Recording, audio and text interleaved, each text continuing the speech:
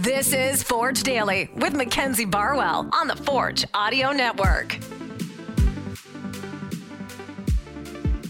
Forge fans, welcome back to another episode of Forge Daily. Today is September 14th, 2023. I'm your host, Mackenzie Barwell, here to give you all things Forge FC. We're quickly approaching another match day, this time between Forge and Valour. In today's episode, we are going to check in with KJ Tavernier on his professional debut, as well as Jordan Hamilton on what to expect from that matchup this weekend. So first, let's take a look at what we've seen between these two teams in the past. There's been a common theme, actually, in talking about Valour, and it's how hardworking of a team they are. Coach Bobby mentioned it in Behind the Beard, and earlier on in one of the first episodes I did of Forge Daily. So although Valour currently sitting in 7th, they're not one of those teams that can be put on the back burner. They're coming off that crazy win against York United this past weekend with a stoppage time goal. Potentially some momentum there, and you'll hear Jordan and I talk about that a little later. But looking at the all-time record between Forge and Valour, Forge has 8 wins, 7 losses, and 2 draws. And this season, they are 1-1-1. So can't exactly make any predictions based on these previous matchups.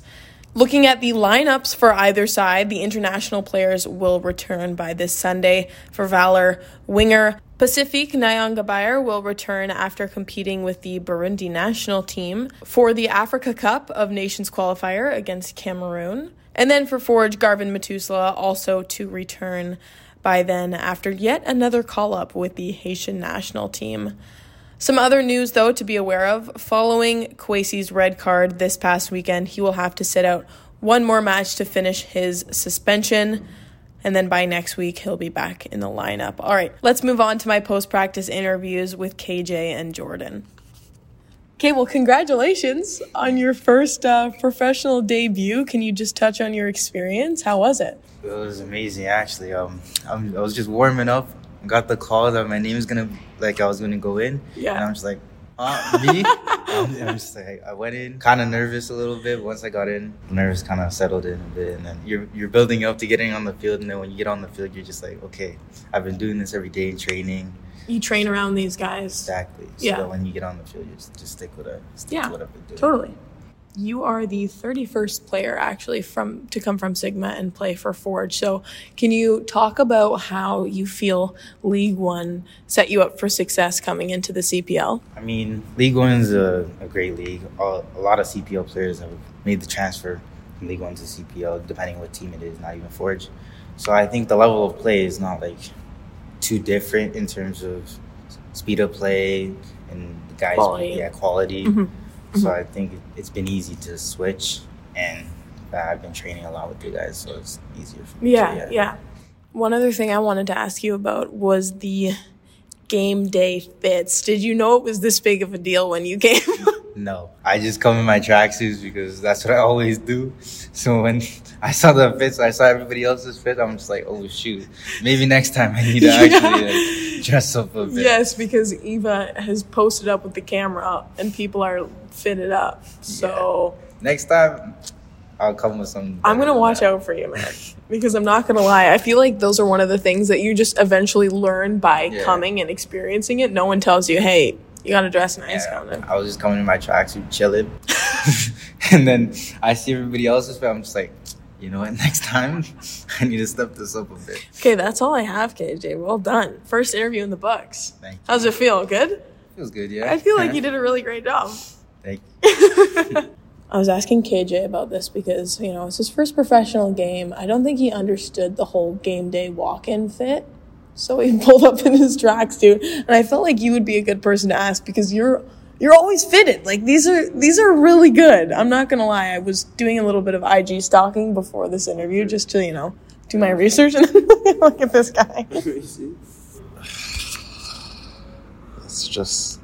It's not good enough. It's not good enough. That's what I'm saying. It's not good enough at all. He was here before me. I didn't see this. He looks great, but I just don't think he understood that. He doesn't look great. Looks like pajamas. I just think game day is showtime. Might as well. Yeah, showtime. That's pretty much it. Okay. I'll have to tell KJ then to step up his game. Yeah. Okay. But on a serious note, I want to start by talking about Sunday's match, because you guys are coming off a tie against Cavalry, but Bobby talked about it in the press conference as well, like a pretty solid defensive performance. So do you feel like there is some momentum there and maybe something that you'll carry into Sunday? Yeah, for sure. I think, we have guys who can score the ball. So whether it's me, Woobs, Taryn, Benny, Borges, Dav is out right now, but we can all score a goal. I think this year what we've been missing is just the consistency of having both sides of the ball have stellar performances. I think we've put together maybe 2 or 3 performances, maybe a little bit more, where both sides of the ball were dominant. Mm-hmm. Otherwise it's been, one or the other. When we have both of them clicking, it's pretty hard to come close to us. Yeah. I think Winnipeg is one of the toughest places in the league to go. Because it's Winnipeg. It's Winnipeg. For one, nothing against Winnipeg, but it's just... No, I get it. The travel there, the field that they have there, they play very well at home, and they always bring it against us, so we have to match their intensity and play, our game. I think the rest will take care of itself. Mm-hmm. That's the business end of the season. True. Yeah. Okay, thank you, Jordan. Good luck. No problem. Now, in terms of some dangerous players to keep an eye out for on Valour FC, I spoke about it briefly earlier this week, but I wanted to bring it back up because Valour goalkeeper Ryan Yesley currently has the most saves in the league with 73 and is closely trailing Tristan Henry in the race for the most clean sheets with 6 total. However, I will say Tristan pulling away with 9 total. Yesley spoke to Christian Jack post-game last weekend on the role that Valour captain Diego Gutierrez has played, as well as where Valour currently stands at this point in the season following that exciting win against York United.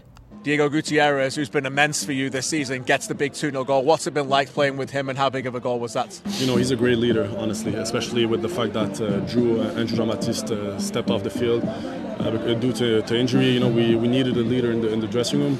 He's more of the quiet one. He doesn't talk too much, but he just leads the team by the way he acts on the field. And I'm so happy for him. I feel that he's one of the best players in this league, and it was deserved. Last one then for you. You said you're happy for him. I'm sure you're happy for a lot of people within this squad. It's been an up and down year for you. It's the first away win for 5 months.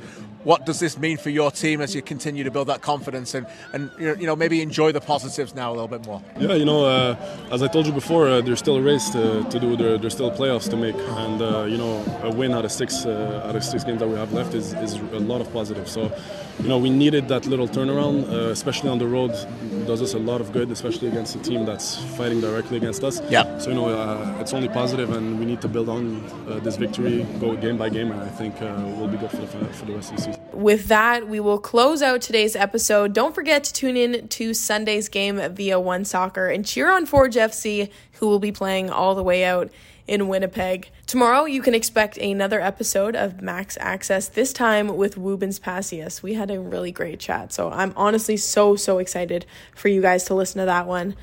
Thank you so much for tuning in to today's episode of Forge Daily, and we'll be back with another one next week. This has been Forge Daily with Mackenzie Barwell. If you like what you heard, please like, follow, subscribe, comment, and share.